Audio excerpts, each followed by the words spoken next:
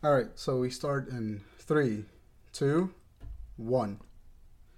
Hey guys, how you doing? Welcome to the first episode of For Film's Sake.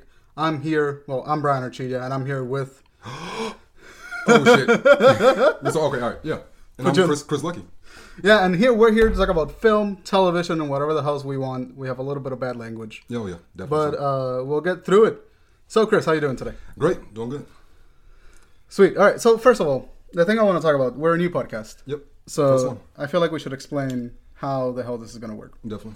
And what's going to happen is every episode we're going to have a little bit of a catch-up session because we see each other pretty often when we go to school at the same time. We only see each other 2 days a week. Yep. So in 2 days we can't talk about everything that we want to talk about. Mm-hmm. And so we're going to catch up and we're going to start talking about the things that we've seen, things that we've liked recently, things that we're excited for in the next following weeks or the next months or whatever. Mm-hmm. So the first 15, 30 minutes are just going to be us shooting the shit for a while.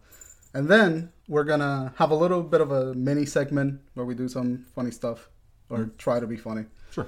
And then after that, we're going to move on into a specific topic that we want to talk about. And today's a little bit more free form because it's the first episode. I want to give you guys a chance to know why we're doing a podcast about film and what film means for us. Yeah. So let's get right to it. What does film mean for you? For me, I grew up in watching television, grew up watching film, and just basically idolizing a lot of the people that I saw through the television, wondering why their lives was so much different than mine. And, just as a kid, I thought that was real. I thought the people that were in the characters in the movies were real. The character that Ricky Ricardo is a real person that I can go see one day, But Funny thing about Ricky Ricardo, when I was a kid, because I'm Hispanic, he was kind of the central Hispanic stereotype when we were kids. And I used to watch Ricky Ricardo. And I thought, is that what I'm going to be when I'm older? Mostly it is. That would be, You got some explaining to do.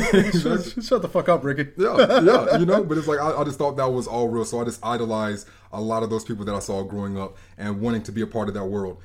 So it led to writing in various facets, music, poetry, short films, things of that nature. So, I mean, film for me is a release. It enables me to express myself the way that I want to without judgment, I think that's true. I think, same here, I was a kid. We come from very different backgrounds. Mm-hmm. I grew up in Puerto Rico for 10 years. Where did you grow up? You grew up in Virginia? Or? I grew up in Charlotte. I grew up here. Charlotte? Okay, you grew up in Charlotte. Yep. So we're from very, very different cultures in terms of what we grew up watching and how we consume our stuff. Yeah. But oddly enough, our intentions for film are the same. Yeah. We just want to tell a good story because we saw what those stories could do for us when we were kids.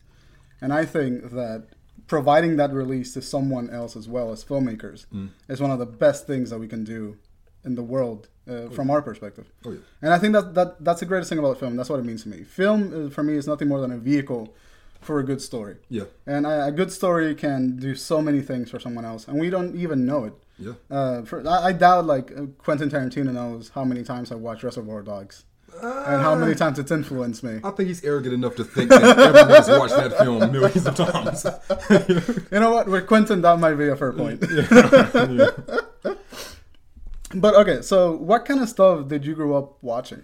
It was just mostly black film, I guess, comedy. If I didn't see a character in a movie that I could identify with, so another black person my age or another black person that I would grow into, so those films were something I gravitated into, or even television shows like In Living Color, idolizing Keenen Ivory Wayans and a lot of the people in the Wayans family. Just how they would do a lot of parody and spoof type of things, and that just seemed right in my alley at the time. As a elementary kid, going up to junior high, I would just watch those television shows and then go back and mimic exactly what they did. Wayne's Brothers had Pops. He made a song called My Love Going Bang Bang Bang. So he's singing this Love Going Bang Bang. So I'm like, all right, 11-year-old, I get up in the class and I sing this song word for word, Love Going Bang Bang Bang. And they had never heard this song before, on this black television show, The Wayans Brothers. And they're thinking, oh, this guy is amazing creating this. I'm like, no, it's on television, clear for you to see. That's interesting because both of us grew up being sort of the loner, socially anxious kid. We've talked about this before. Oh, yeah. Outside of whatever we do. But we grew up sort of socially anxious. Yeah. And I feel like for us, all that kind of stuff, you know, the televisions, the cartoons, the weird comedies that we would catch when we were supposed to be asleep. Yeah. And our parents were stupid enough to put a telly in our room. Yeah. So we just got all sorts of weird shit, and we started basing our worldview on these things. On the television, yeah. And I think that's part of why we want to be filmmakers. Yeah. Because we were so sort of isolated from the rest of the world as kids. Yeah. That this became our world. And we didn't even know that it would lead to us trying to be that world when we were adults. Yeah. I wanted to be an engineer when I grew up. And then I found out that was rubbish. Yeah. And then I wanted to be a biologist. Then I found out that fuck that. All right. And then I wanted to be an English major. That's when I discovered writing about 6 years ago. Yeah. And writing was fun because for the first time I felt like I was in control of something. And writing was one of those things that I really, really wanted to do. Yeah. And I did it for a while. I got good at it. Yeah. But then I started watching film and started watching television, like much more I can't say that word. Analytically. Analytically, yeah. Yeah. So I started watching film not only for the entertainment value or its background noise, but I started watching film. Yeah. So every time I saw a movie, I was like, why did they do that? That seems like a weird choice to do. What's the story behind this? And I started reading about behind the scenes. And to make the long story short, from the time I moved here, which was in 2010, now it's 2016, it's almost 6 years since I've been here. Yeah. That's when I really, really, really got into film. And that's when I started learning about behind the scenes, about productions. I started learning terminology. And during the time that I was a writer, I was like, well, if I'm writing English already, and I know that I like movies, why can't I try to write a movie? Exactly. And I did that. And that's when I really got into the world of filmmaking, when I started to write a movie. Because to write a movie, you have to understand what a movie is. Yeah. And you have to know so many of the subtleties of like the film language and editing and, you know, and fucking making a budget and all that shit. Yeah, a lot goes into it. Yeah, a lot goes into it. And you don't know that when you start out as a filmmaker. Definitely not. You're just kind of like, oh, I'm going to make a movie. Yeah. And then someone tells you, well, do you have a budget, a script, a plan, a story? But you're like, what the fuck? Shit, I don't even have is a all camera. that? Like, what do you mean? A budget. So I feel like because of that, because we were sort of the socially anxious kids. Yeah. And we were sort of the morbidly curious kids that would watch a television show. I was like, I wonder why that was said. Yeah. That we grew up into film, and that led us into having a lot of shit to say about film. Yeah. And that's what made the podcast happen. Funny story, you hit me up. The same day? Yeah. The same day that you were looking into making a podcast, I was going over the same thing, 5 miles away from here in my own house. You know, talking to my girl, she's like, yeah, you should make a podcast. I'm like, oh yeah, let me hit up Brian. And then that same morning, like an hour before you messaged me, I'm sitting here at my desk, just going like, I should make a fucking podcast. Because I got a whole lot of shit to say, no one to say it with. I should find someone to make a podcast with. Yeah. As soon as I finish that thought, I get the little blip from Facebook. Hey, you want to make a podcast? It's crazy how things happen. Yeah, so here we are. We're fucking talking about film. Yeah. And I gotta say, a lot of the shit that I watch, I'm Hispanic. I grew up in Puerto Rico. Yep. But Puerto Rico became very Americanized by the time that I was starting to grow up in it. Okay. So a lot of the films and televisions that I watched turned out to be a lot of like, they were really white films, white television. Yeah. They were sort of like the mainstream content that would be categorized as a white audience. It's like Friends, Like- 2.5 Men. Yeah, Friends, 2.5 Men, sort of fucking Danny Phantom Yeah. when I was a kid, sitcoms, How I Met Your Mother, Oh, yeah. all that kind of stuff. Yeah. And I say white audience with quotations and finger marks because I mean that as like a major mainstream audience, Yeah. which is predominantly white. It is. Yeah. Yeah. So I grew up doing that. Yeah. And I just thought that was what film was. I didn't think about it. I just thought, all right, well, that's what film and television is. Yeah. And I met you a couple of months ago. Yeah, a couple of months ago. Yeah. And you started talking about black films and introducing me to all this other shit Yeah. that I didn't know about or that I didn't even think about because it was never pushed on me in my perspective. So I'm curious, what are some of like the quintessential like black films that you grew up watching? I don't know if I can be like the representative of black people for black films, but just in my opinion, some of the premier black films for me is going to be, Spike Lee's Do the Right Thing. Another Spike Lee film, She's Gotta Have It. That one sounds familiar. I don't know about it, but that one sounds familiar. That was really good. And one more from Spike Lee, gonna name She Hate Me. It wasn't one of the more critically acclaimed films that he did, but it just went over how, just this is the black issue with fatherhood, how there's a pretty big problem in black culture, even still to this day, with black men not fathering their children, or just having multiple children and not being in their children's lives. And She Hate Me was just a complete hyperbolic take on it, an extreme exaggeration of that. In the film, he ends up impregnating, 40, 50, 60 women, Christ. in this film, and, had no intention of fathering them, so it was just a hyperbolic take on it. And, like our one of our teachers, the professor said, Spike Lee is very preachy. He was very preachy early on, but I felt like it was necessary just because the narrative of what black people were in 1980 and 1990, and then him just showing the complete other side of the coin. Not that we don't have our faults, and we clearly do, but there's more to it than that, just like with any other race, but with film, I think it's like I was saying, more than the white film, there's more than black film as well. There's the Indian people, not Native American Indian, Indian. I mean, the Bollywood actresses and actors, they're making great film. Yeah, Bollywood is one of those weird sort of phenomenons that took over Indian cinema. Yeah. But we don't see a lot of it in America. And it always looks really silly when we see it in America, but it's fucking great. It is, and it's making lots of money. That's insane. It's rivaling Hollywood, I think. It is. It's called Bollywood, right? Yeah. It's rivaling Hollywood in the amount of quantity that they produce and the amount of money they're making over back in India. Yeah.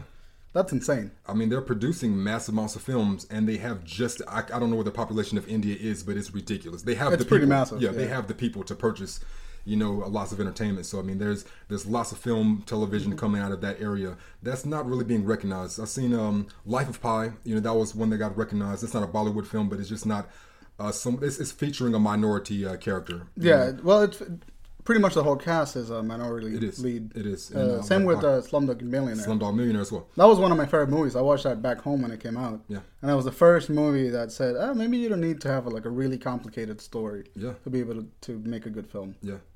Yeah. So to the point you were saying, what films was I watching growing up early on? It did start with a lot of the black film, but it didn't limit to that. I didn't immediately jump into Die Hard,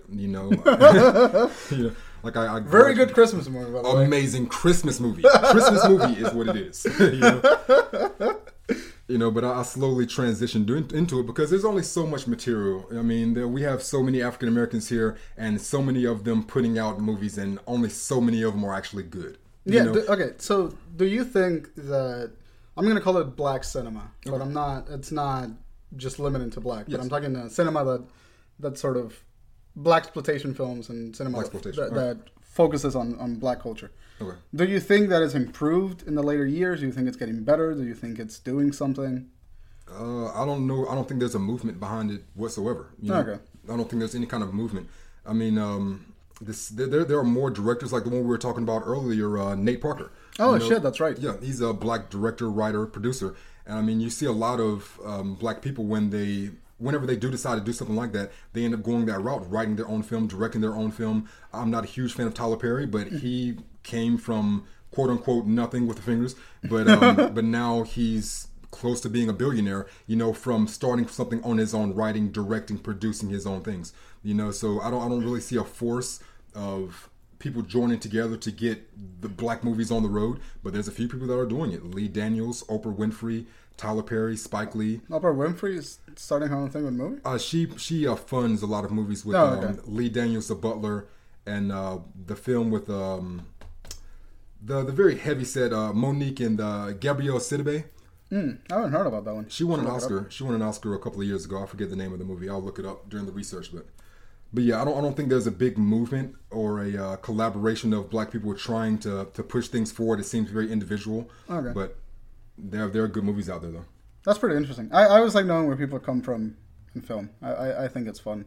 I came from the much more sort of mainstream background, like I said. So there wasn't a lot that was particularly interesting to me in terms of cinema. Because Puerto Rico has a very limited... It's not like Spain, or it's not like Mexico and all these other places that they have a very sort of active film community, even if it's limited to their own country. Yeah. Puerto Rico didn't have that because we're pretty American. So I grew up with very American action movies, very American comedies, very American dramas. Yeah. So there was no thing about culture, really. It was just people doing things. that happened. There was no mention of culture, no mention of like how this affects other people. It was just it's kind of like a snapshot in time of those movies. Yeah. And because of that, my taste in film, I won't say it's limited, but I never thought about how it could affect how other cultures are affected by film, or how other cultures use film to get a specific message across. Oh, definitely. And the reason I'm talking about this is because of the Oscars. Yeah. Oh, the Oscars.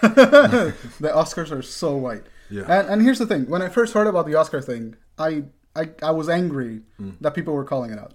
Yeah. And I was angry that people were calling it out because it didn't make sense to me. Because I grew up watching that all white content. And it didn't make sense to me that maybe they just weren't any good black actors in the Oscar selection. That was my first thought. Or black editors. Or black editors. Producers. Or black producers. Or black writers. Or black cinematographers. So that was my first thought. And then I was like, all right, well, this is bullshit. I'm not going to pay attention to it. Yeah. But then I started sort of listening to what other people had to say. And then I realized, fucking Oscar Isaac, amazing actor. Yep. I really heard about him because of Star Wars. Yeah. But I went back and I looked at some of his work. He's a fucking fantastic actor. Inside Llewyn Davis, yeah. Hispanic. He was in Inside Llewyn Davis with Adam Driver, too, and Justin Timberlake. Yeah. I saw that scene. It's pretty fucking funny. Yeah. So we got actors like Oscar Isaac, Michael B. Jordan, who did a fantastic job in Creed. Yeah. We have a female Turkish director. Yeah. This is the only one that made it to the fucking nominations. Yeah. And I was like, and then the more I watch about all these movies and I watch sort of French movies and all this other shit, I'm like, well, fuck, the Oscars are really white. Yes. Very white. We should get some variety in there because there's a lot of really good, talented people that are doing all this stuff. And and I feel like we're not acknowledging them nearly as much. Yeah. Because of the way that cinema is perceived in America. Definitely. The most, and I hate to say it because it makes me sound like a fucking film snob. But I feel like most film consumers in America are just like, I want to see the next big budget thing, and I don't care about what goes into the art. I just want to see pretty explosions. Oh yeah. And cheesy lines. Yeah. And that's sad because there's so many people putting in so much work into the art of filmmaking. And they go pretty much unnoticed because they're not targeting the demographic. They're not, but I mean there are a lot of people that do just want the explosions, and the reason behind it is you have to look at where we are in America. You know, the economy has picked up, but there's the poverty level is still low. Middle class is still a huge class. It's basically low class at this point. You know, we're living check to check, day to day. You know, so then when you fit in entertainment and art, when you get to that point to where you've worked 40, 50, 60 hours a week, and now you want to go see a film, you want to turn your brain off. You know, it's like you don't even want to sit and think about why is this, and the composition of anything. You want to see, bow, explosion. You know, it's like you want to see pretty things on the screen, not think about it, and can make you laugh without understanding the joke. Yeah, you know? Pretty much. And okay, now you say make you laugh without understanding the joke. Yeah. I want to talk a little bit about fucking comedies nowadays. Yeah. Comedies, listen, if you like current comedies, you do you. I respect your opinion. Yeah. But I think they're shit. Nowadays, comedies are not very good. Depending on what we're labeling comedy. You know, like dark comedy? No. We're talking about films that are labeled as comedies, but are really slightly edited improvs. You know, they're not playing with the frame. Okay. They're not playing with the sound of what's going on in the cinema. Yeah. They're just people standing in a room or in a chair, and they're doing dialogue that's meant to be funny. Yeah. And sometimes it falls short because the context is kind of not there. Yep. But they're not creative. Comedies are not creative. Yeah, I agree with that. And I think the one director that's doing good comedy is Edgar Wright. Edgar Wright is amazing. He's fucking awesome. Yeah. Just, that's the kind of thing that I'm talking about. American cinema has fallen bland, in my opinion. It's been a little bit bland because we keep doing remakes, we keep doing reboots, we keep trying to push young adult dystopian movies that people are getting tired of. Well, I can't wait for The Hangover Part 7. Personally, I can't wait for when they get to like the fucking 28th. You know? I'm just saying, let's just keep doing reboots over and over and over, sequels forever. So I think that's my problem with American cinema. I think it's just fallen bland. Yeah, it is. And I think that because it's fallen bland, we have the people that are in charge of giving us nominations. They just want to give the nominations to the thing that attracts the most demographic.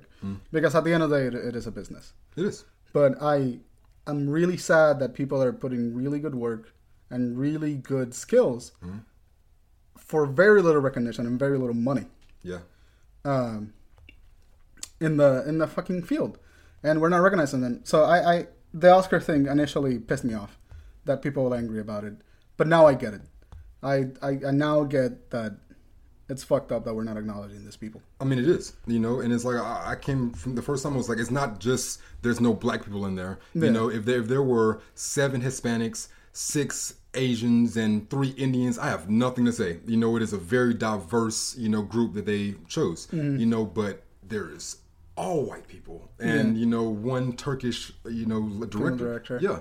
And even one Hispanic one, Renovan, Alejandro, I forgot his name. Yeah, I mean it's saddening, and past that, I was getting to the point of just perpetually having doors shut. As far as now with us in the filmmaking, eventually I would hope that one day we're not going to have to fund every single project that we want to do on our own 100%. In the future, hopefully at some point someone will be funding films for us. Now, say me and you, we individually make a film, and critically they both are exactly the same. Both are very, very good. Your film goes on and gets, and in this scenario, you're a white person. Yeah. I'm a black person, you're a white person in this scenario. And your film goes on to be Oscar nominated, And like I said, critically, we're the same type of movie. My movie is not Oscar nominated. 2 years from now, you write another film and it is complete shit. I automatically have the advantage because I was already Oscar nominated. Exactly. Whenever a company wants to hire someone to do anything, and I put my resume in and you put your resume in, that door is now open for you. So, I mean, it's just a series of doors perpetually being closed. It's not just the Oscar nomination that we can't win the Oscar. It's now that so many doors behind that are being shut as well for a large group of people. Yeah. No, I get what you mean. I get what you're saying, and it's a sad reality. Yeah. And just for the sake of saying it, we're not calling anyone racist that's in the industry. No. Or we're not saying that it's a consciously racist decision. It's not. I'm just saying that it's a thing that needs to be talked about. Someone needs to have a conversation about it, and someone needs to have a conversation in high places. No matter how many conversations we have very little influence on the outcome of it. But someone in higher places than us needs to have the conversation about diversity in film. Because it's a huge issue that I thought was an unimportant one, but now I realize that we do need to pay attention to it. It's important, especially because I realize now that I'm fucking Hispanic. I'm one of those people that are gonna get fucked. Yes. If this doesn't get addressed or if no one talks about it, and I didn't realize that before. So that's kind of why I wanted to mention it. I just think it's interesting that we have that issue still to this day. When there's no blatant racism or blatant discrimination, but it happens in really subtle ways in specific fields. I think the one silver lining that I found in it, after the whole Oscar thing, I went and did research on it because I'm thinking to myself, if my ceiling is critical acclaim and that I'll never be acknowledged for that, then that's fine. So if it just my skin color is just gonna give me that glass ceiling that I can't break through per se. What I was looking for is what are the other avenues? What's the other route? And it's the National Film Registry. All right, the National Film Registry, each year they choose about 5 films each year. Let's see, 25 films each year. Showcasing a wide range of diversity in American film and heritage. So any film that they deem to penetrate American society to the point that it's culturally relevant. It will be preserved in the National Film Registry. Exactly. So I mean, there's films that people don't really think are that great, that are in there. Like critically, Top Gun would have never won any kind of Academy Award, but it's in the National Film Registry. Because it's a cultural achievement. Exactly. So I mean, that is the people speaking, saying this movie is so impactful that it needs to be preserved forever. So I'm like, fuck the Oscars. If the people enjoy something that you make that much that it needs to be saved forever, I would much rather be a part of that group. And it's so much, the list of films are so much more diverse than any Oscar winning anything. Yeah. I like that. I never pay much attention to the Oscars, even as a filmmaker, because I felt that a film is good if I think a film is good. Of course, yeah. And I felt like overhyping a movie because it won an Oscar always meant a disservice to the movie and whatever movies that come after it. Yeah. So I never paid really that much hard attention to awards. I pay attention to the Golden Globes, and I pay attention to the Oscar nominations, but I never really care about who wins. I just want to know what movies made it in. And I actually kind of forgot where I was going with that. But what I was trying to say is that I'm glad that people are taking up the issue, and they're acknowledging these films in other ways that are not dependent on Academy Awards or people that are sort of monopolizing that field. Yeah. So I'm pretty glad. Oscars, huge thing. I don't know enough about it to talk about it anymore. Right. But I'm excited that someone called attention to it. Yeah. And I want to apologize to the fact that I thought that those people were wrong, when in reality they're actually pretty right. Some of them maybe didn't approach it the right way. Yeah. Yeah. But ultimately, they're right. We do need more diversity in film, and especially in the award nominations. Yeah, and just to clarify, like, not black diversity. Yeah, just diversity in general. We need general. more female people. We need more Hispanics, more Turkish, more French. We need everything. More everything. That's what diversity means. Yeah. We need more of it. And if you're a filmmaker and you're one of those minorities, don't get discouraged. Keep doing it, because we're sure going to keep doing it. Damn right. So with that, we're going to drop the Oscars thing and move on to the next bit. But let's talk about Nate Turner. Nate Turner. No, or Nate Parker is the guy's name. Yeah, the Nate Turner is the character in the film. The name of it is The Birth of a Nation. Just recently, it set Sundance history by selling its global rights for $17.5 million. That's a shitload of money. Crazy amount of money, and this for an independent film. Now, but it's an independent film also featuring black leads, a black story. Yes. Black producer, black director, which is the same fucking guy, by the way. Yes. Which is amazing. Directing, writing, producing, and starring in your own fucking movie. Yeah. That's a hell of a workload. Yeah. I mean, it was done in Citizen Kane, but I mean, it's not typically done at a high level all that often, to wear that many hats and still do it successfully. Yeah. So I'm really rooting for this guy, and to see his film Birth of a Nation whenever possible, because I mean, $17.5 million from an independent person, like, wow, that's eye-opening. Yeah, that's pretty insane. And I'm excited for that film now. I didn't know about it. I've heard sort of the name Birth of a Nation. I've heard it around, but I didn't know what went behind it. Yeah. And so when we're done recording, I'm gonna definitely research more about it, because I'm excited for that movie now. I want to see what it has to offer. Oh yeah. We're nearing the 30-minute mark, all right, which is about the point where we cut off the catching up and we move on to what we want to talk about, just for future episodes. So let's do a little thing where we try to summarize a movie in 1 minute. All right. Sweet. Put up a timer. Do you want me to give you a movie, or do you want to do a movie? Or do you want to choose one? I guess it would have to be a movie that I saw, unless I can make up what I think the movie is about. Yeah, well, let's do it. So I give you a movie. All right. I'm gonna make sure that you've seen this one. I know you've seen that a lot. Okay. So I'm gonna give you one movie, and you're gonna tell me what you best think summarizes the plot. All right. Sweet. All right. We are at 28 minutes. So when that shit hits 29, or 29:30, we're gonna start. So tell me about Inside Man in 1 minute. Inside Man. Inside Man by Spike Lee. Inside Man, it's a heist film, but not your typical heist film. You don't really know where it's going.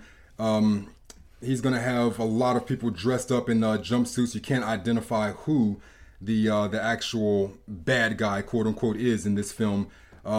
Not as much shooting, bang bang, shoot 'em up that you're gonna find in a lot of films, but it's very much worth the watch as far as 30 seconds. Just not knowing what's gonna happen at the end. I'm not gonna give too much away because you should see this Spike Lee Inside Man, but it's starring Denzel Washington, Clive Owen, and a few other actors that I couldn't think of the name of. But I highly recommend the film, and it's a great bank heist movie by Spike Lee.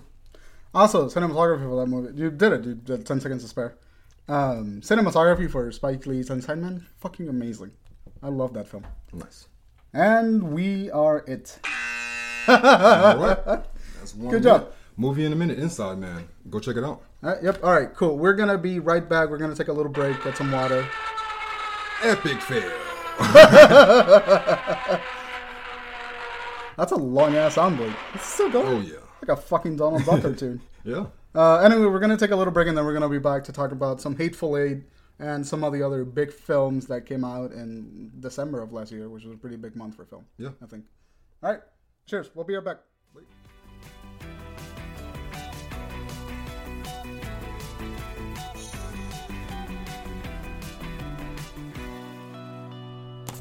Nope. That's what we leave that dead air for. Yep. Okay. So we're back. We're back. Hope you enjoyed the little 10-second thing I put in the fade in and fade out. while we were gone for 10 minutes. It's like pornography for like 10 seconds in the background. So we hope you really liked it. Yeah. Anyways, here's okay. This week has been particularly difficult for me because I watched The Hateful Eight about a week and a half ago. The Hateful Eight. The Hateful Eight, which is one of the most, I think, expected Tarantino movies since Django was his last one, right? Yeah. Since Django. Yeah. This is his first movie since Django, and everyone was super fucking excited for The Hateful Eight. Oh yeah. And with good reason. It's a good movie. I'll say that out front. I think it's a really good movie. But I have some shit to say about it. Let's go. But first, I want to mention that this conversation has been waiting to happen for about 2 weeks. Yes, it is. Because he watched the movie, and it's like, you gotta fucking watch this movie. Yeah. Because I got a shit to say about it. So I watched it, and then I realized that I have a lot of shit to say about it. So let's move on. Let's talk about The Hateful Eight. I guess we should preface it by going in. Before we seen this film, we were huge, and still am, you know, huge Tarantino film lovers. You know, so I mean, the likely chance of me having a bad thing to say about Tarantino or his film is very, very small. Before this film came out, you know, I was just blinded by how amazing the previous movies were. Cool. Same here. I'm a Tarantino fanboy. I absolutely fucking love Tarantino. I love his movies. Yeah. And and whatever bad I have to say about The Hateful Eight, I don't think reflects bad on Tarantino. There we go. Yeah. It just reflects back on what my expectations for this movie were, and what I think, or where it fell short, and what it did right. Yep. So why don't you start us off, because you're the one that has a lot to say about this movie. Okay. Firstly, all right, The Hateful Eight. First of all, I want to say it's not a bad movie. Like you were saying, it's not a bad movie. I'm still grading it as B-, solid B. You know, for me, there were a number of things that I just, like I said, it wasn't the movie that I was upset by. It was the direction. Like I was just expecting something different. I was expecting growth, but it's a little bit off the subject, but not. What do you mean by growth? All right, like with the Coen brothers, you'll see them make one film. And then the next film, Inside Llewyn Davis. Then the next film is Hail Caesar. You know, you'll see a completely different style, you know, from one to the next. With, let's see. You're talking about variety. Joss Whedon. You're talking about variety in their films? The variety and their style. Okay. Their style and the cinematography, you know. It's like the Coen brothers have clearly grown. And that's not to say that Tarantino hasn't grown in his style and his cinematography, because he definitely has.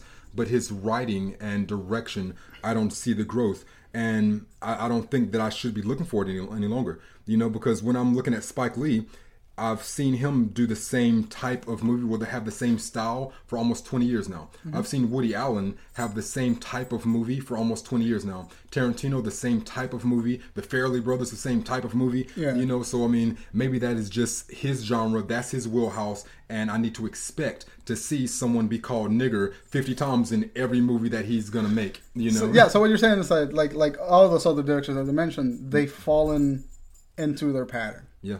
They have a pattern now, and they've established it. Yep. And when you go see a Woody Allen movie, you're going to go see a Woody Allen movie. Exactly. You know what you're getting. Yep. Same with a Spike Lee. You know you're watching a fucking Spike Lee movie. Yep. And I think that's what's happening with Tarantino. Because we only have 8 Tarantino movies. Yeah. Compare, how many movies does Spike Lee have? Spike Lee's up to 17 or so. 17? Yeah. And Woody Allen must have a shit ton by now. Yeah, he's crazy movies. So these are the directors that have, 20 plus, 10 plus movies. Yeah.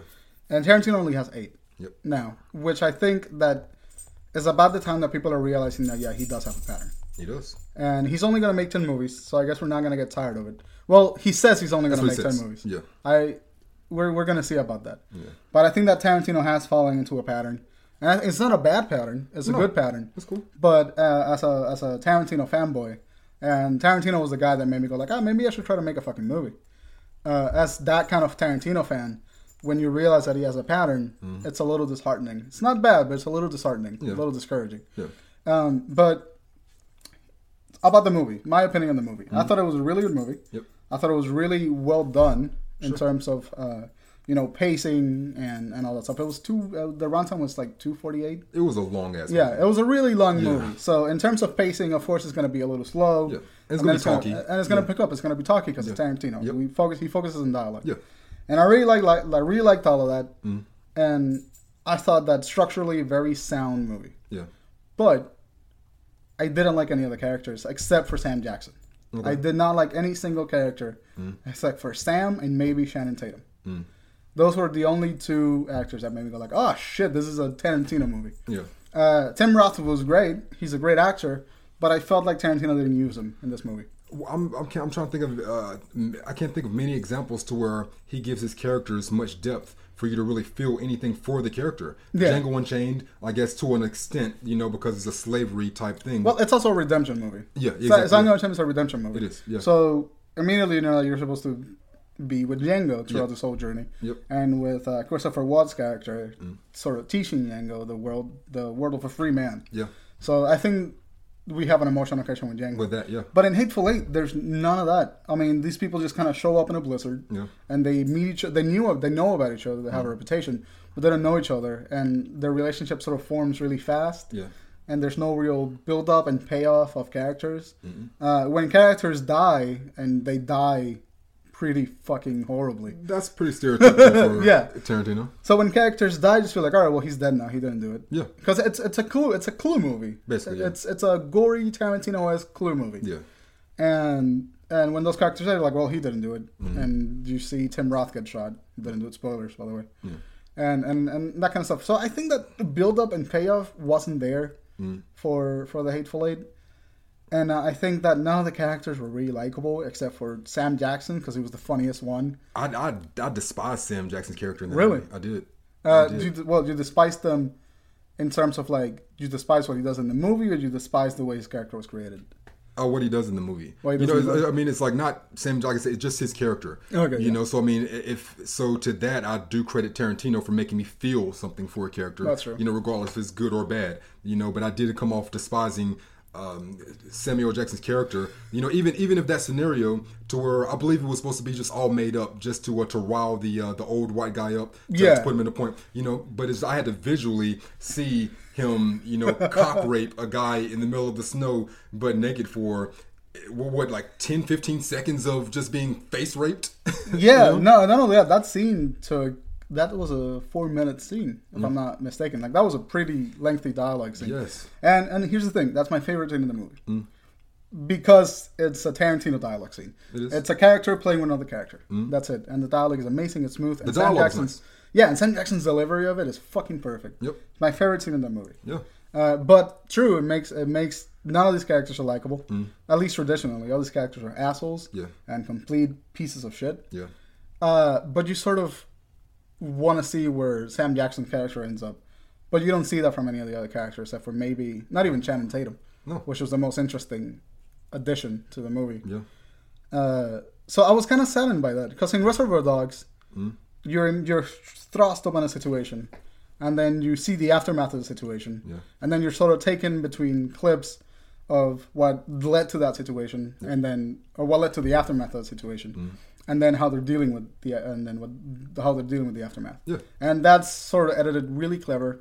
And I didn't see any of that really clever editing that I usually saw in our Tarantino movies. And I know why. I know that his editor died, sadly, which is a huge shame, because she was really talented. She was. And now he has this, I think it was the assistant editor. Yeah. Now it's the editor. He did work on Fast and Furious, which is an amazing franchise. Apparently it's grossing millions of dollars, so he's doing very well, but his editing skill doesn't compare to the things that we saw pre-Django Unchained. Yeah, and that makes me a little bit sad, and it's nothing that anyone has any control of. I think it's just a fact that style's got to change now for the person that's editing it. Yeah. But I didn't see any clever editing. No. It was really well put together, and it looked beautiful, but I didn't see any clever uses of edits. And there was this weird shot with Samuel Jackson in slow motion, when he was like, shoot that bitch, or something like that. And it's like, shoot that bitch. I was like, what the fuck is that shit? Yeah. He used it a few times like that, yeah. Really? In the movie? Yeah, he used that slow motion thing at least twice. Oh, really? I only noticed it one time. It was a Samuel Jackson movie. What, you talking about when he's laying in the bed? Yeah. Okay, yeah. One time before that, yeah. Oh, shit, I didn't even notice it. But apart from the characters, which were all well built, I just didn't give a shit about them. Yeah. Especially the female character. Like Jennifer Jason Leigh. Yeah, one of her teachers said that she didn't care much for the movie because the character was abused so much. But I agree that they hit her a lot and they like demean her a lot. Yeah. But I didn't give a shit about a character to feel bad for her. Why should I? I have no idea what her backstory is, what she's done to be... Exactly. They never tell you who she killed, what she did. No. She's just kind of there. Yeah. And then Channing Tatum's going to rescue her. Yeah. It's like, just, so I'm supposed to feel bad for her because she's a woman. Not because of any kind of backstory, anything behind that, So, I mean, I need some backstory. So I didn't really care. She felt like just one of the guys. Yeah. Because she was as much a piece of shit as any of them. Yeah. So from that point, and like whatever. Characters or whatever, except for Sam Jackson. Yeah. And I liked Tim Roth's delivery of his character. Mm-hmm. But Tarantino does nothing with that character in that movie. He's there, he gets shot, that's it. Yeah. Which is a shame. Yeah. But... here's another thing I gotta say. I love Tarantino movies. I love what they do. Yep. They're fucking great. Mm-hmm. But Tarantino, man, you gotta give us you gotta give us a little more than niggers and blood. Yeah. I don't think we're gonna get any more than that. Niggers and blood. I mean, really. Like, that's what I was so disappointed about. I was like, why? It's like, I don't want to limit what his characters can do or say. Yeah. I mean, that's because I don't want to be limited myself. I feel like I have the artistic freedom to be able to create a character and put them in any universe that I want and have them to have their own mind and say whatever they want and to say. And behave however they want. That's your right as an artist. Exactly. So I feel like he definitely has that. But it's just, I have to question when every character that every film that you're making, you're creating characters that are going to be in a scenario to say the word nigger. Mm-hmm. And it's just... It's odd to me. Like I said, one of my favorite scenes in any movie is Pulp Fiction when Tarantino makes a cameo in his own movie just to say the dead nigger storage. It's like he put himself in. Did you see a sign that says dead nigger storage? No, you know why? Because destroying dead niggers ain't my business. Exactly. I mean, it was hilarious. It's one of my favorite fucking lines. Yes. Like he put himself in his own movie just so he could say the dead nigger line. Yeah. And I thought it was amazing. But it's just like, why do you insist on every film that you make that a character has to... It's like he just seems too infatuated with the word nigger for some reason. Yeah. And I think it comes from his blaxploitation start. Because his movie started as black. He's technically a blaxploitation director. No, he technically is. He exploits a lot of the black culture. Director. He's technically a Japanese. Like, he's technically a lot. He goes in like a lot of different lanes. He does. I can't pin him down to only blaxploitation. I wouldn't say only blaxploitation, but his movies exploit. Yeah, his movies exploit a lot of black culture. It does, and I think he's just fascinated with it. Yeah, I don't think he's racist. I think he's very fascinated to a point, but why? We gotta start questioning it. We gotta do, because I don't think that he does it in sort of a spiteful thing. No, but it's getting a little bit senseless. I mean, the thing is if I were to make a film and then one of my characters says faggot, and it could go over very well, just like the dead nigga storage. Yeah. But if 7 films from there, and every single one of those films, you know what? In terms of, nobody says nigger in Inglourious Bastards. That's true. But there are no niggers in Inglourious Bastards. I'm just saying. But every film he's making, ways to say nigger. So if in 7 films after that, after I had someone say faggot in that film, then the second one someone says faggot, and the third one someone says faggot, and from there on out, it's like, then you have to like look at me a little bit differently. Maybe I'm not homophobic, but there's something that you're exploring by using that word constantly. Exactly. And I hate to say it. I really do hate to say it. But I think I need a little bit more than niggers and blood from Tarantino. I really do. I want to see more. Like, I feel like the wit that was in Pulp Fiction and the wit that was in Reservoir Dogs, and what's the other fucking one, Kill Bill. I feel like the wit is not there anymore. It wasn't there in Hateful Eight, and I'm not. And like I said before, I'm not saying the movie was bad. I fucking love the movie. It's a solid B movie. Yeah. It's a solid, really good movie. It is, and it's probably one of the best movies that we're gonna get in 2015. It's probably in my top 5 or top 10. 2015 wasn't a great year for movies for me. I would have to look at it, but yes, I think it's definitely my top 10. Yeah. And because of that, but fucking dude, Tarantino, you gotta get your shit together, man. Because I'm starting to lose a little. I'm starting to lose a little hope. I really am. I mean, we got 2 more films from him, and then we'll see after that. Maybe he'll leave his wheelhouse after he's proved that he can do something very, very well. Because, I mean, what he is doing, no one can touch him at that. No, he's really good at that. He's great at what he does. So, I mean, maybe he wants to prove a point with 10 films and then move on from there. But as far as what Tarantino does, no one does it as well as he does. And I will give him credit for that. He's a genius in his own right. Yeah. He really is. Yeah. But I think we're starting to get a little bored with the pattern. Yeah. And I think he should really start looking into fixing that. No more niggers and blood, Tarantino. No more damn niggers and blood. But apart from that, the movie, the action of the movie was good. Yeah. I think the pacing was good, if a little slow at the beginning. Yeah. But that was because we were introducing the two real important characters, which was Sam and Kurt Russell. Yep. So the pacing was a little slow at the beginning, and then it picked up. But it's a clue movie, and about halfway through the movie, we find out who poisoned the coffee. Yeah. I'm gonna give a spoiler alert. Yeah, we can put something at the beginning so they won't listen further if they don't want the spoilers, because it's about to happen. Yeah, so we found out this whole shit happens at the cabin, and we found out that Channing Tatum's character is the sister of Daisy Duke, and he found out that he's here to rescue her because Kurt Russell's gonna take her to the hangman. Yep. But we don't know when the that hangman catch you, you ain't gonna get shot. You're gonna hang. There you go. They repeat that in numerous times in the film. So, all right, it's a good line. I really liked it. It's a good line. It is. But fucking Channing Tatum comes in, and we see about halfway in the movie, it does a flashback to the beginning of the movie. Yeah. But we see what's going on in the cabin, and it gives us information that lets us know that Samuel Jackson knew something was wrong from the second he walked into the cabin. Yep. But then, by revealing that Channing Tatum's the one behind that, at the half point of the movie, when you flash back into present time, there's no more mystery about who did this, who poisoned the coffee. Exactly. It's gone. The mystery is gone. And the fun that I was having with figuring out, okay, maybe it was the sheriff that poisoned the coffee, and he just pretended not to drink it. Maybe it was Sam. Maybe it was one other character. All that fun that I've been having, deducing who poisoned the coffee, was sort of ruined by the addition of this character that we didn't know about until this point. Yeah. And I think that was my biggest problem with it. It was really fun for an hour and a half. And then it was really fun in a different way. It was just enjoying the aftermath of that. But if that had been just reserved for the last 30 minutes of the movie, and we just had a lot of fun with the first 2 hours about trying to figure out who did it, I think it would have been a better structure for it. I mean, it goes back to what you were saying earlier, the character development. Like, I didn't care who poisoned the damn coffee. Like, I give a shit less, you know? I mean, he's going around, people are dying callously. You know, Samuel Jackson just shoots you right in the head. Oh, well, he didn't shoot many because she didn't like Mexicans, I guess was the thing, you know? Yeah. So, I mean, it's just like he's shooting people and it's just so callous. I mean, and it's in every Tarantino movie. Yeah. I mean, in one of my favorite Tarantino movie, Jackie Brown, Robert De Niro's character shoots a young blonde girl, you know, just shoots her right in the stomach. And it's like they're just walking through a parking lot, turns around, shoots her twice and one more time when she's on the ground, you know, and then just walks off. But I feel like that shooting was to deliver a joke.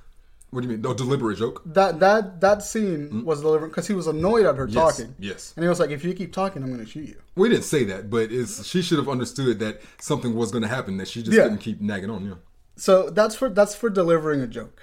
I think that scene, we see Robert De Niro's character is annoyed. This lady keeps fucking talking, and he says, like, caught a guy that's going to shut her up anyway. And then he shoots her, and then he does some quip about her being annoying. Is every death in a Tarantino film not a joke, though? None in Hateful Eight, it didn't feel like a joke. In Hateful Eight, it just felt like gore to me. I don't know. It was like I said, it was done so callously. Yeah. I mean, it was like there was no one-on-one, let's have this last moment with this character. It was just a bow. Okay. Yeah, it was fucking, which I appreciate that. But think back in a lot of like the significant deaths in Tarantino. Let's say Pulp Fiction. Yeah. When they shoot Marvin, the guy in the trunk. Shot him in the fucking head. It's like, shit, you just fucking, what the fuck, man? Yeah. That kind of scene. Yeah. It was a joke. You were there in the car, and he gets shot, and that leads to a whole 15 minutes of a joke. Yeah. But in the Hateful Eight, they just get shot. There's no delivery to the shooting. I see what you're saying, yeah. There's no setup to the shooting. Yeah. They just get shot. Yeah. And that bothered me because I'm at a point in Tarantino's career that I expect visual comedy as well as dialogue comedy. Yeah. That's just kind of what I'm expecting. Yeah. I feel like that was my biggest disappointment. It was a good movie, but it's by far not one of Tarantino's best. What would you rank your favorite Tarantino movies? Your top three? Definitely Reservoir Dogs is the first one. That's a classic, yeah. Pulp Fiction is the second one. And the third one is really up for grabs because I really like Django. And I really like Inglourious Basterds. I think they're really good movies. I think Inglourious Basterds win. I love Inglourious Basterds. Because Inglourious Basterds was kind of like a historical fantasy, just like a historical fetish, I would describe it. Yeah. And I really like Inglourious Basterds. It's funny at every time. Brad Pitt does an amazing job. Yeah. Like, bring me 100 Nazi scalps. Yeah. And I was like, shit, this is a great Brad Pitt character. He delivers that character perfectly. And I care about every one of those characters immensely. And the comedy in there is spot on too. Exactly. You know, the guy Dominique DeCoco. I mean, it's the comedy there is spot on. It's really good. It's really good filmmaking too. It is. There's one scene where Brad Pitt is talking to a German, but the German doesn't know English. Yeah. So they bring in the Bear Jew, I think. Yeah. One guy that's one of the guys. German. Yeah. And it does this really cool thing with the camera where it starts in the center with the German, and then Brad Pitt starts talking, and it moves to Pitt, and then it moves to the German who's translating Pitt's line, and then it moves to the guy in the middle. Then it moves to the German who's speaking German to the guy in the middle. And then it just sort of keeps going like that to whoever's talking. Yeah. And the camera moves maybe 6 inches every shot.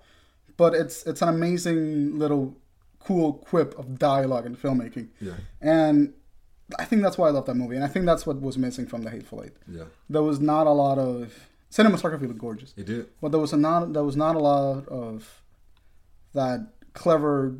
filmmaking. Yeah. And that was kind of sad for me. I would rather him take 5 years and just come up with a better written script as far as dialogue, because that's what really made the films for me in the first place. Yeah. Like the action and the gore, that was just the icing. Exactly. You know, the fact that he could write such an amazing film in Reservoir Dogs, you know, that how much did it take to make Reservoir Dogs? It was a very cheap movie. It was a very cheap movie because the script was so spot on. You know, can you make a Hateful Eight for $10,000 inside of a shitty cabin? You sure could. Yeah. You know, you can make that very, very cheap. But there would need to be a lot of improvement in the script. Yeah. Exactly. That's the point. It's like that exact same film could be shot for $10,000, but the script will have to be so much better. And it's like you can't throw millions of dollars into a film and expect me to like it because it looks pretty. I mean, I'll give it credit for looking great because it does. No, the movie looked amazing, and it was a lot of fun to watch. But it was nowhere near the emotional investment that I had with Reservoir Dogs or Pulp Fiction. No. And that's a bit of a shame, because I really like Quentin. Yeah. But, Quentin, according to you, you have 2 more movies. Yep. Let's see what you got for those 2 movies. I'm going to be with you, man, through your career. I've been with you through 7 movies. I haven't watched 2 of them. No, I haven't watched, 2 of them. So I'm going to be with you for 6 movies. All right. I'm going to watch the other 2 eventually. All right. But you got 2 more, and I'm going to be with you till the end. But please, no more Niggers and Blood. I'm kind of done. Like I'm kind of done. Like I'm not gonna pay my money to go to a theater to see another Tarantino movie just because I know what his shtick is. Yeah. But I mean, I'm gonna see the movie, but I don't think I'll pay another $12, you know, to see it in the theater. I think I got 1 more movie in me before I give up. I thought I was in after Django. So. Oh really? Yeah. Yeah, and I like Django. I think I got 1 more movie before I may call it quits and not pay for another Tarantino movie, which is a shame, but. Anyway, Hateful Eight, great movie. If you haven't seen it, absolutely pay to go see it. Yeah. If you like Tarantino, you're going to like the movie. Yeah. But you might be a little disappointed with some of the elements that we just talked about. Yeah. But I don't think it breaks the feel for me. It just makes it a little bit less enjoyable than a lot of his past work. Yep.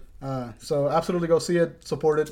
If you were lucky enough to catch the Roadshow, the 70mm show. Then I hate you then. Yeah, we're really jealous because we tried to catch it, but it happened too far away and we just couldn't do it.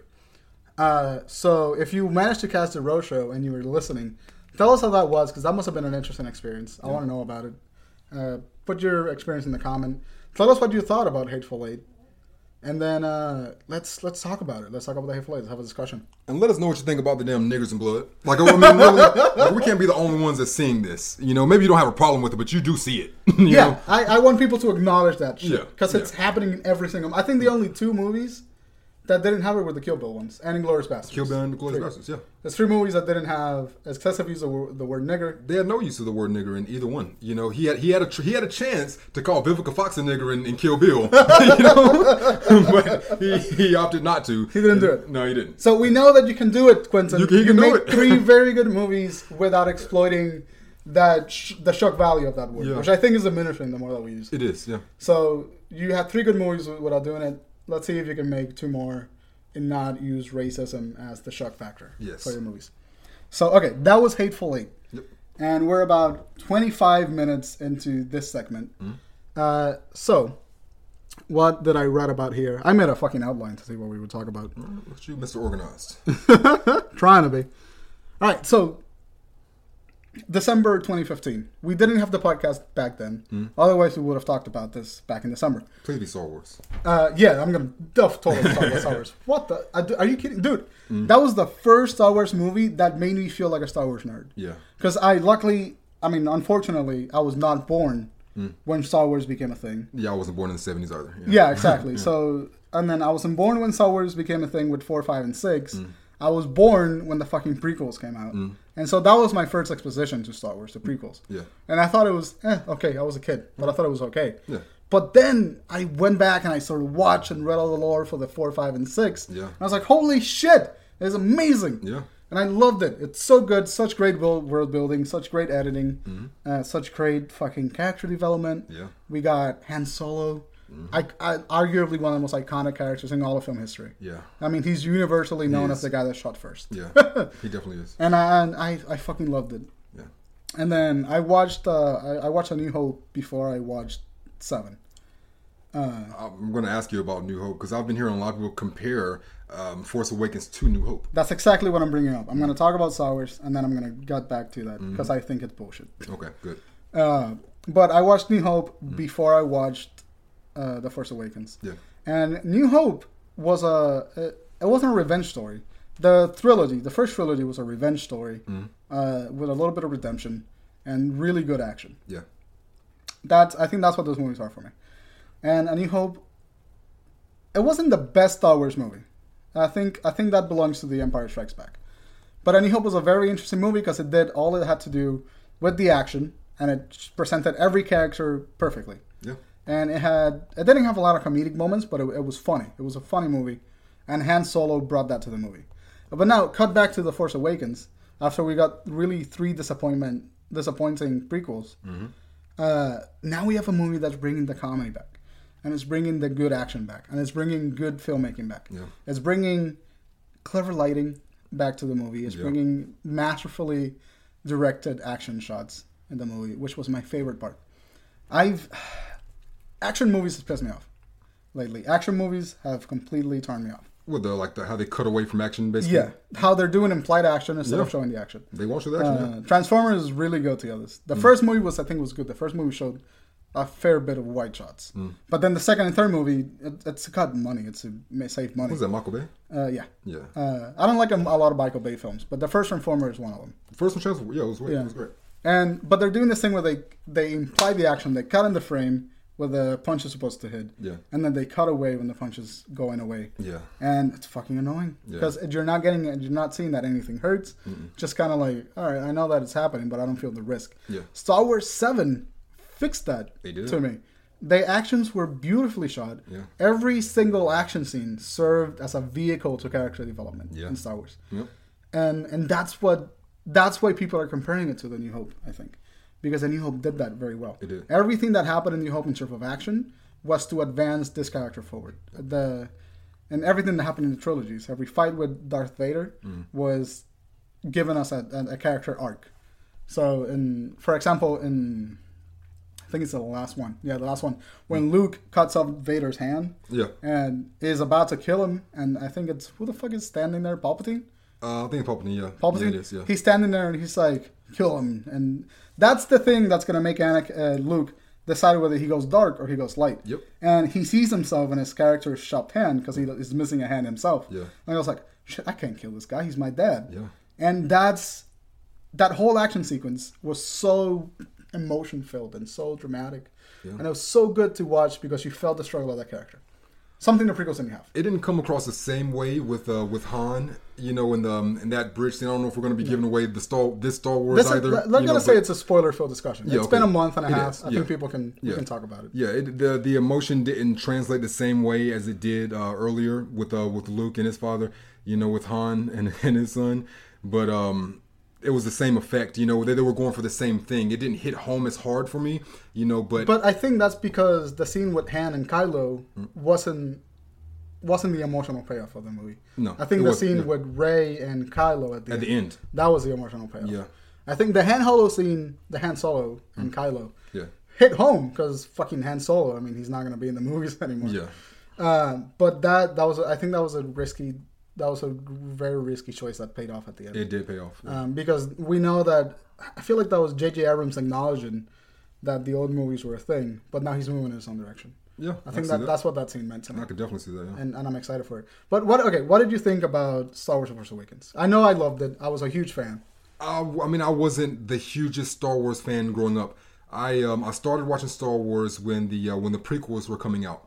You know, so as soon as the first prequel was coming out, I went back and watched the original Star Wars movies back to back to back. Watched all 3 of these, then went to see the first prequel, and then started seeing them after the movies after that. You know?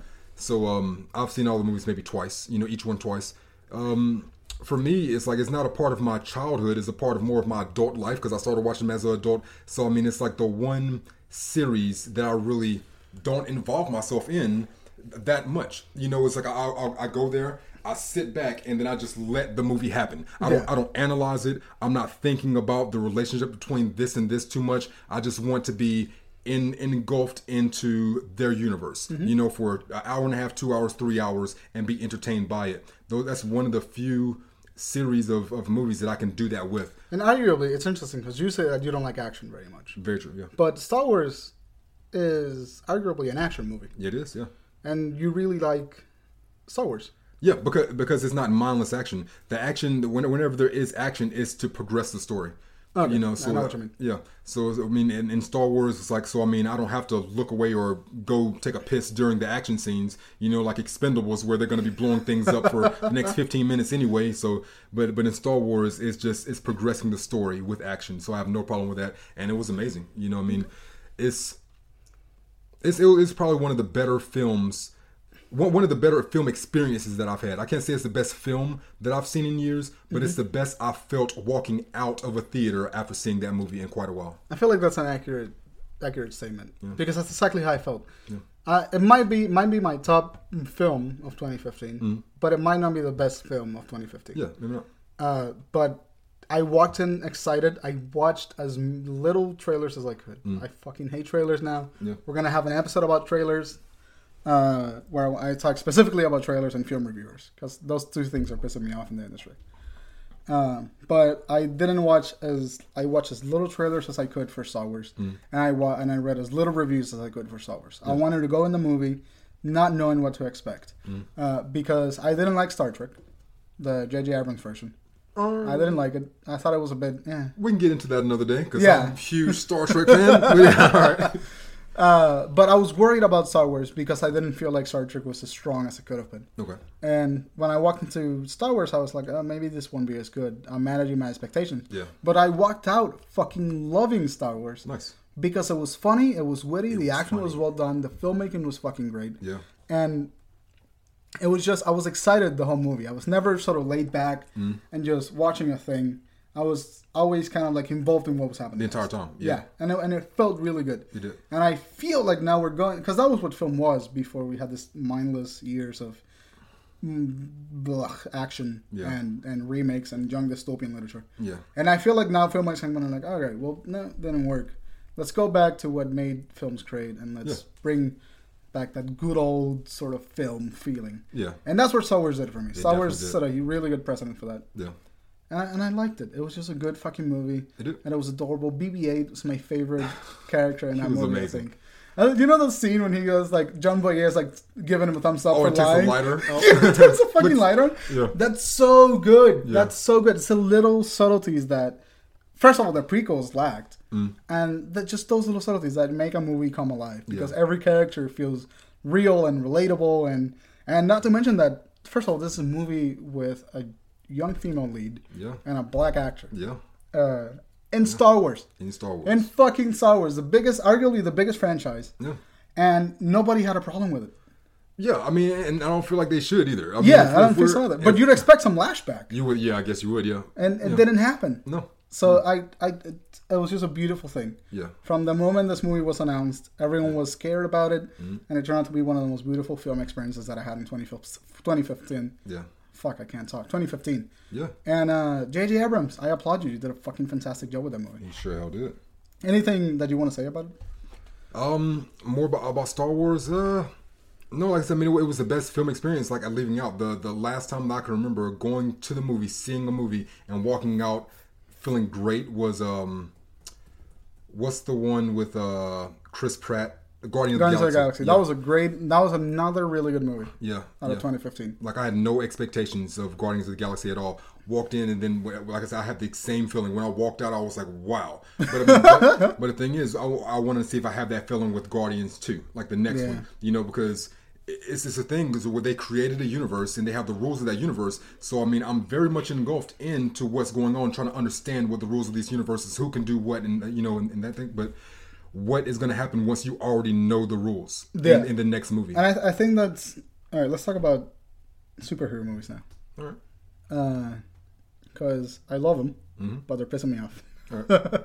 And here's why. Guardians of the Galaxy is a very good example of what a good superhero movie is. Yes. You don't know nothing about these characters. Unless you're a hardcore comic reading fan, you really know nothing about the Guardians of the Galaxy. Yeah. And then James Gunn came in and he gave us this movie where he explains what every character is. You get the backstory of every character. It's not preachy about any of the backstories. You just kind of get them naturally. And then the dynamics of these characters build up really, really well. It was. And you get a villain that's not really all that interesting, but the actor that plays him is great, Lee Pace. Yeah. You get a character that's not that interesting, but that doesn't matter because your main character is so interesting. So it balances out. And I thought that Guardians of the Galaxy did that very well, and it built the universe really, really well.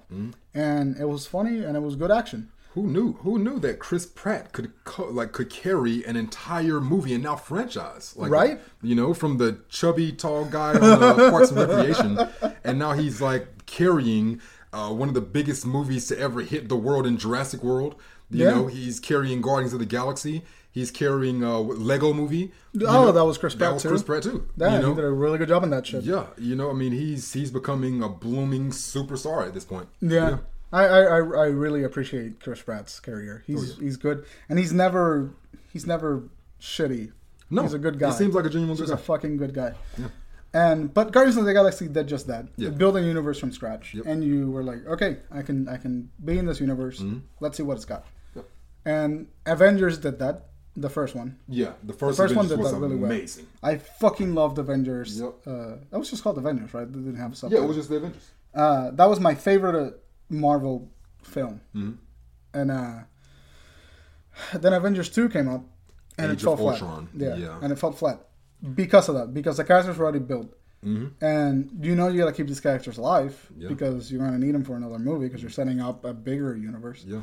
So they become sort of things that you churn out to keep the characters alive, but there's no risk to them. Exactly. There's no sort of arc anymore because the arc happened in the first movie. Yeah.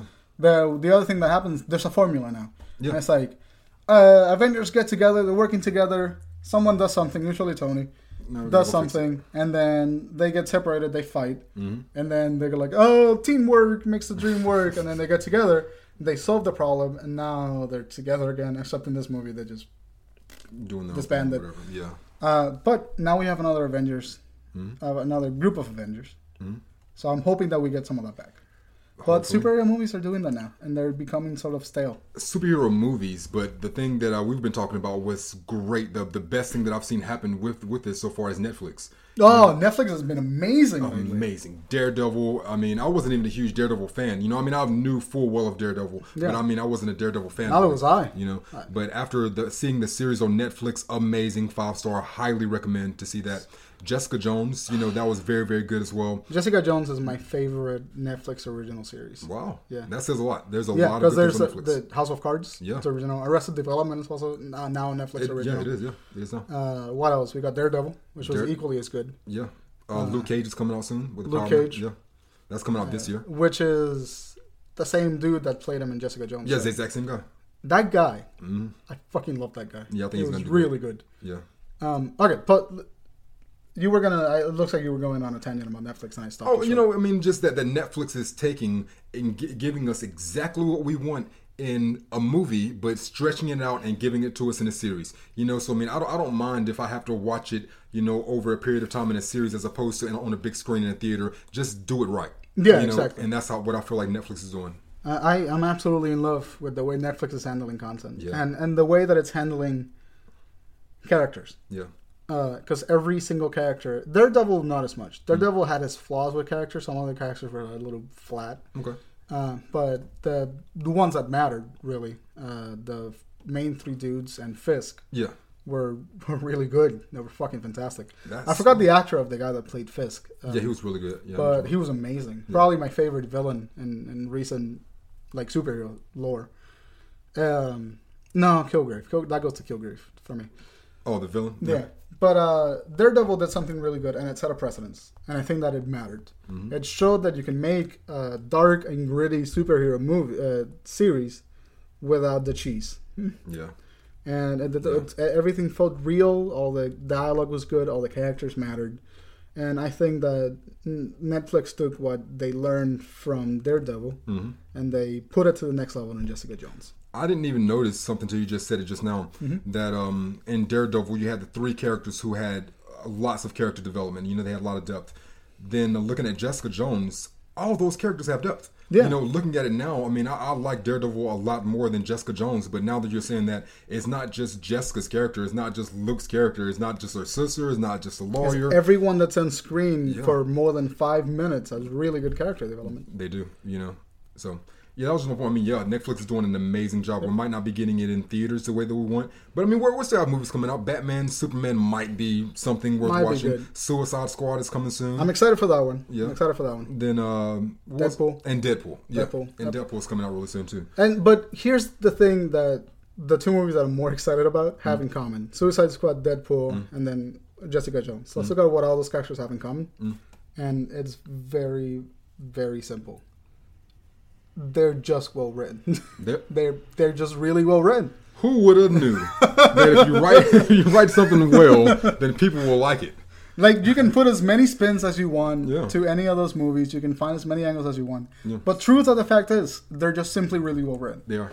And Jessica Jones specifically does something really well with female characters. They write female characters the way that we're used to seeing male characters.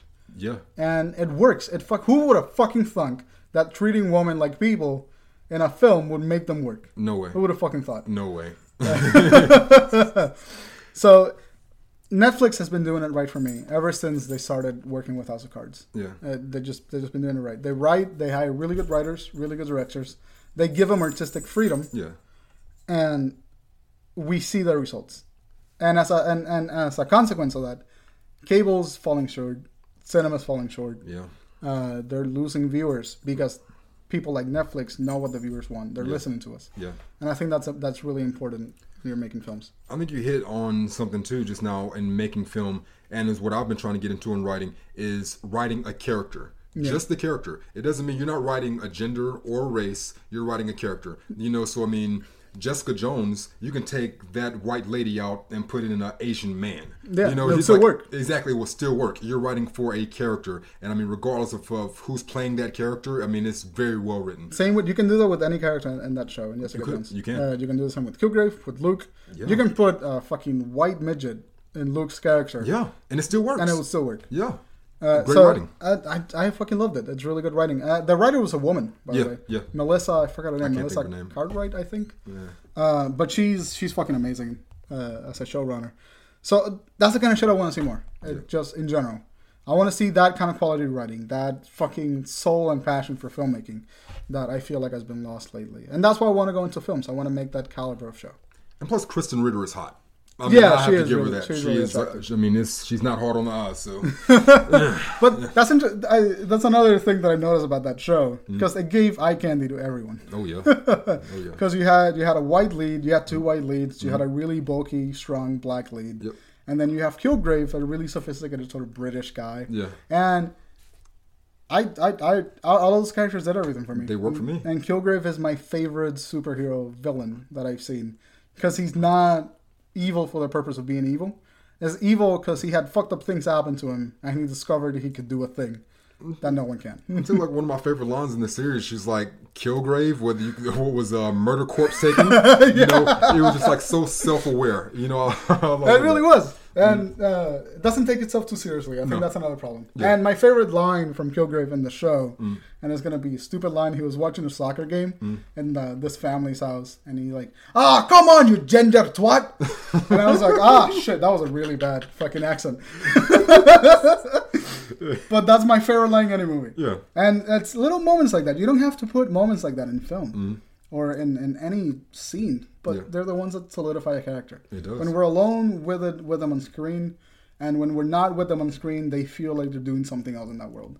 That's good writing. one of my favorite scenes in a Woody Allen movie, and it's called Annie Hall. Jeff Goldblum makes a 3-second cameo. It's one of the first movies he was ever in. It's only 3 seconds. And as Woody Allen is walking past Jeff Goldblum, he's on a cell phone staring at the wall. And he's I forgot my mantra. And that's it. You know, that was it. You know, it's like stuff like that. It's like I love. Yeah, it's the little details. I think you can do a lot of the things with filmmaking if you focus on the broad aspect of it. Yeah. But when you really dive into a scene and you see that little thing, that little sort of makes a character come alive. It does. And that's what we're missing. Yeah. From really big films now. Yeah. And I want it. That's what Die Hard had it.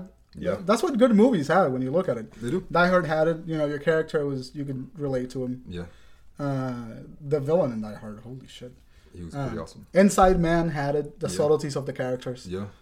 Just watched that film recently in class. Really good fucking movie if you haven't seen it. Yeah. What other one of my favorite? Reservoir Dog had it. Yeah.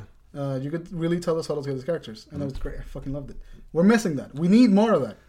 Yeah. So if you're a filmmaker out there and you happen to be listening to this, study that shit and put it in your writing because it's good. Please. All right. Anything? I know I went on a long ramble about the shit that I like. Anything that you want to mention from last year that's caught your attention? From the last year, in television, a few shows. One show is going off the air. It's called The Leftovers. I love that show. It's from the same people that made Lost. It's a really good show. Is it the same director and same writer, or is it? I believe it's just the same producer. Same producer. But I'll have to look into that. Okay. Yeah, but it's as long as you're into a mystery and not knowing what the fuck is going on at any point, then this is a great show to watch. They're canceling it after season 3, but the good thing is at least they know they're on a hiatus right now, and at the end of season 2. You know, so the good thing is that they'll have closure at the end of season 3 instead of just being up in the air. You never knew. It's not gonna be a Firefly situation. God, Firefly. Oh, Joss Whedon. They fucked him so bad. He's so good at making shows that don't last long. Yeah. Yeah, he had a show called The Dollhouse that I really liked. Great show too. I loved it. And they cut that shit down too. But you tell us a little more about The Leftover, because it's a show that I don't think a lot of people know about. They don't, because it's getting canceled. Because people are not watching this show, but because there's so much mystery wrapped around it. Pretty much the beginning is a good number of people are sucked up into heaven. You know, which would be similar to what the rapture would be. You know, so a good amount of people are, sucked up into heaven, and there are only so many people left on earth. Those people left on earth, they're just left looking around like they were holding their child's hand, and now they have an empty hand in there.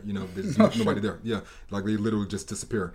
But then after a short amount of time, of grieving and thinking that these people are dead, they all return. After like a couple of weeks or whatever, and they all return in wearing all white, and they're calling themselves the Guilty Remnant, and they're there to remind you that the world is over. That the world is already over. So they're just continually smoking cigarettes, and they will not speak to anyone. They'll write on a piece of paper to communicate whatever they need to communicate. But pretty much you're just trying to find out what's going on there. Like why were these people taken? Was it heaven? What did they go to purgatory? What's going on with that? But besides that, it's graphic. I mean, this is probably one of the most graphic television shows that I've ever seen in my life. I mean, when they have a scene to where one of the Guilty Remnant is stoned to death, and they show it. They don't cut away from the stones smashing her face as she is blood curdlingly. Pretty much they tie her to the tree, to finally get her to speak. Because she won't speak. They tie her to the tree. So this is a group of desperate people. Yeah. Because they don't understand what's going on around them. Yeah. That these people disappeared, and now they've come back as a Guilty Remnant and won't explain anything to anyone. So they trap this woman, tie her up to a tree to see if they can torture her to make her make any kind of audible sound. Mm-hmm. So they begin stoning her to death, like biblical stoning. Until she finally screams out in pain. Still not saying no, but just from the pain screaming. Blood curdling to where the skin is peeling off of her face, and is just see bone and skeleton. And they show it. Damn. I mean, it's like the only thing that I could think of close to something like that would be, do you watch Game of Thrones at all? No, but another way it handles character deaths and how it does everything on camera. It does it really well. Yeah, for the most part. But when it comes to certain things, they still won't show, even on Game of Thrones. Yeah. On the last season, there was a small child, a girl. She had a disease to where it made her skin turn gray. It was like grayscale or whatever it was called. Mm-hmm. And series of circumstances ended up having to where they needed to sacrifice the child. You know, she was the daughter of a king. So when they went to burn her at the stake, they showed her at the stake, but then they cut away from the fire. Yeah, so you don't see her actually burning and screaming. You know, or in The Walking Dead, when Carol takes the girl that killed her little sister, and she's clearly crazy, and she takes her out to the pasture and shoots her in the back of the head. Yeah. You know, you have the imagery of that happening, but you don't physically see her with the gun to the back of the head. It's implied. Yeah. With The Leftovers, nothing is implied. Like, you see what is happening, and it's very, very graphic. You know, so that sounds interesting. I think I might check that out. It's a pretty interesting. It's a really good show. It's just you won't know what the fuck is going on and why. But it's amazing to look at. And one other show was Master of None. Aziz Ansari. I heard about that one. Yeah, that's really, really good. I didn't know what if he could handle carrying his own show on his own, but I mean, it's amazing. If we're talking about diversity, I mean, we have him being an Indian guy. One of the co-stars is a black lesbian woman. The other character is an overweight, white, redhead, ginger guy. And, you know, I mean, it's sounds like the setup to like one of those jokes you tell at a bar. Yeah. It's like a fat ginger guy, a black lesbian, and an Indian walk into a bar. Yeah. You know, but what makes it good is just like whenever I see, like, I don't agree with forced diversity. You know, because I mean, I wouldn't want to see DMX hanging with Ross and Chandler from Friends in an episode. I'm like, what world are they hanging out in? You know, but in Master of None, it's like I can see Aziz Ansari hanging with these collection of people, and it really works. Okay. And as far as how they shoot it, I mean, it's a what is it? I can't think of the style of the shot, but it's low lit. It looks very nice. It looks very artsy. Is it similar to the way Louis or Maron is shot? Because it's along the same lines of comedy. It's Louis and Mark Maron's show. I mean, it's a little more optimistic as far as the tone, but filming it looks a little darker as far as the way it's filmed. You know, but I gotta check that out because I know that Aziz has gotten a lot of praise for that show. It's amazing, and I like Aziz as a comic, but I haven't seen him as an actor that much. This show is better than anything I've ever seen him do. Better than the 2 stand-up comedy specials that I've seen on Netflix. Better than He was in Parks and Recreation. Parks and Rec, yeah, like better than all of that. It's very, very, very good. Like this stands alone, and I think he's headed in the right direction. That's awesome. What about you? As far as shows that came out, film definitely Star Wars and definitely Hateful Eight were good ones. Yeah. And there were a couple of movies that I couldn't catch, but I'm looking to watch, like The Big Short and Spotlight. Yep. Those were 2 movies that I didn't catch that I really, really, really want to watch. Yeah. But as far as television shows, I recently discovered Mark Maron's Netflix show. Yep. And holy fucking shit, I am in love with that goddamn show. Good show. It is so good. And, like, first of all, I love dark comedy. If you're a dark humor person, and you make a show, you're probably going to catch me in. I love Louis. I can't watch the show for Louis because it's so cringy. I can't do it because it physically hurts. Okay, yeah. Because I know what it feels like to be in situations like that, so I can't do it. Yeah. But that's what Louis does. Louis plays with your sense of uncomfortable. With the uncomfortable, yes. And he does it really well. And as a result, I can watch the show. Okay, yeah. But Mark Maron is angry. He's angry at the world. He's the angry Jew. That's exactly what he is. He's a fucking angry Jewish guy. Yeah. And I watched his stand-up because I know that Mark had a complicated life. He had this whole thing with drugs. Yeah. And then he came back and sort of started getting popularity and started redeeming himself with the people that he fucked over. So when you take that into consideration, I can see why his worldview is so fucked up. Yeah. But the way he presents the show, it's just like, it's really well shot. It doesn't do a lot of fancy shots. No. It's not fancily filmed. But visually, the editing and the writing work really well together. It does. And he's got this one line in the first episode. Dennis Leary asked him, how are you? How's your self-esteem? And he was like, I mean, I hate myself, but it's okay. And so immediately you get the tone for the show. I mean, this is a guy that's trying to figure out how to make a podcast and grow his own podcast and be a comic and not be the angry Jew that he is. He's trying to figure that shit out. Yeah. And it doesn't really work. Because that's what he is. He's just an angry person. Yeah. And he sees the shitty things in the world, and he tries to take comfort in them. Yeah. And that's why I like that brand of comedy. It's really, really well written show, really well delivered. Yeah. Mark Maron as an actor he's playing himself, but as an actor he's really good. I think it takes talent to play yourself because you're playing an exaggerated version of you. Yeah. So I think I think that's one of my favorite shows. And Maron also did Thinky Pain, really good stand-up commercial. Yep. And a couple of books that he's written. Jerusalem Syndrome, I didn't read that one, but Attempting Normal, I did read, which is really, really, really good. Do you have a copy of that? I might have a copy of the house. Yeah. If you have a copy, I'll take it because I've been meaning to read it.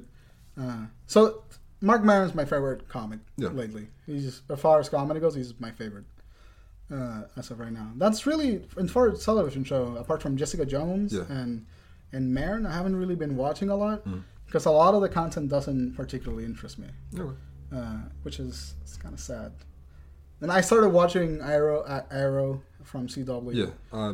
And it's a soap opera with superheroes. That's what it is. The Walking Dead, I couldn't get into it when it came out. I still can't get into it. The Walking Dead? I cannot get into the fucking Walking Dead. We're like an hour and a half in, and you just said that you don't like The Walking Dead? I can't do it. Whoa. Yeah, and it's not anything that's wrong with the show. It's just that I don't care about zombies anymore. No, well, I mean, it's not even about zombies, though. Not at this point. That's the problem. It tries to be a zombie show that's not entirely focused on zombies. It's not. And so, like, I don't like any other character except Rick. You have to. I don't even like. Rick's not my guy. What's the name? Carol is my guy. A white lady, kind of bald white lady. I know what she is. She was the one that was abused by her husband at the beginning. Yeah. She's pretty nice. Yeah. That's my favorite character. Her and Carl. Yeah. I don't know. I just couldn't get into it, and it's a shame. And I've tried. I fucking tried. I've watched. Season 1 was good.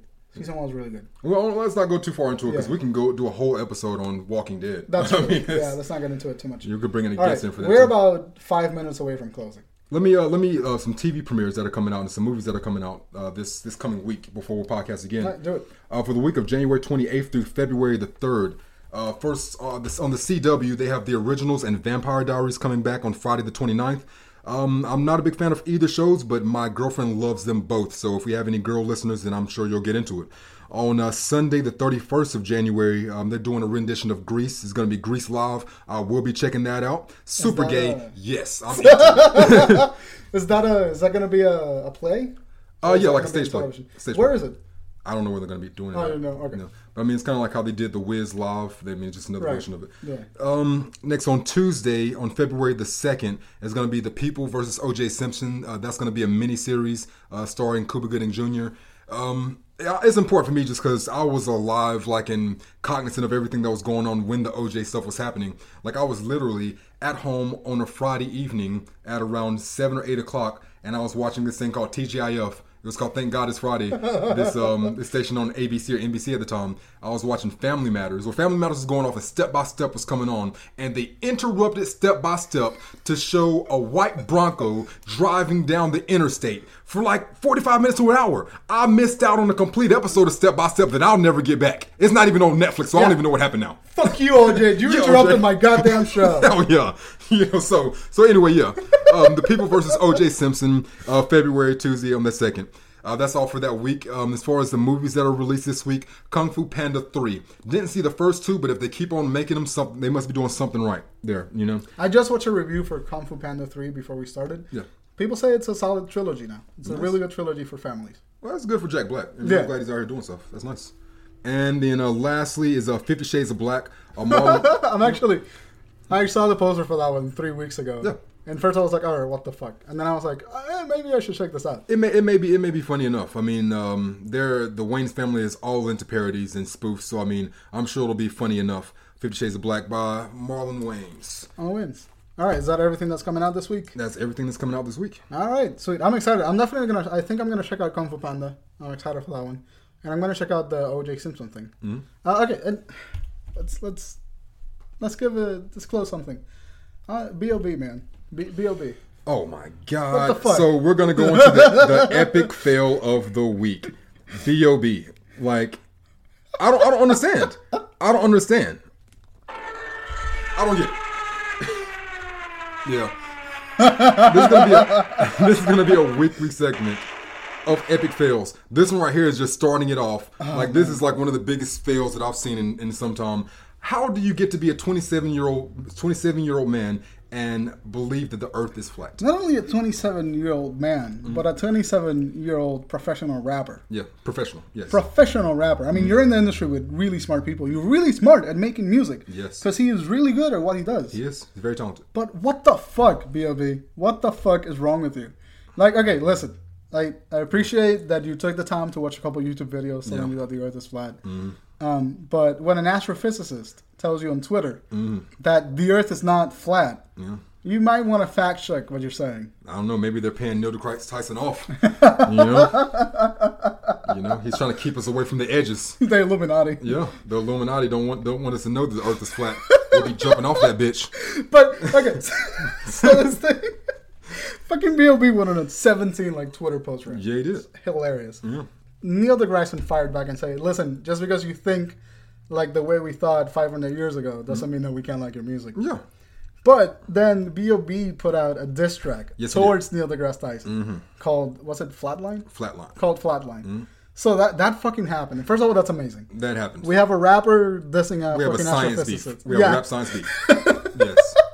And then Neil deGrasse Tyson's nephew came in and dropped another diss track towards B.O.B. called Flat to Fact. Yeah. Like straight Weird Al Yankovic style. I mean, completely going in and roasting B.O.B. It's pretty funny just because of the subject matter. Like, I don't think there's a single swear in it whatsoever. No. I mean, it's just straight breaking him down through science. Yeah, it's incredible. It is. And if go check it out, you'll certainly laugh. Yeah. Neil deGrasse Tyson, thank you for this shit. It's been my favorite thing that's happened this year. Hilarious. And I'm with that, the year starting off like that, I want to know what the fuck's happening like by the end of the year. Yeah. Because this year is going to be amazing. If that's anything to say. I think that's all we have to say today. Let's see. We talked about the Oscars, B.O.B. Yeah. That's it? I think we're good. All right, sweet. So thank you for joining us on the first episode of For Film's Sake. This is going to be a weekly podcast where me and Chris talk about whatever the hell we want to talk about. Yep. Usually pertaining to film or TV. We use bad language and we say shit. Yep. So thank you for listening. We appreciate it. And I hope you're back next week. Have a good one, folks. Later. Thanks.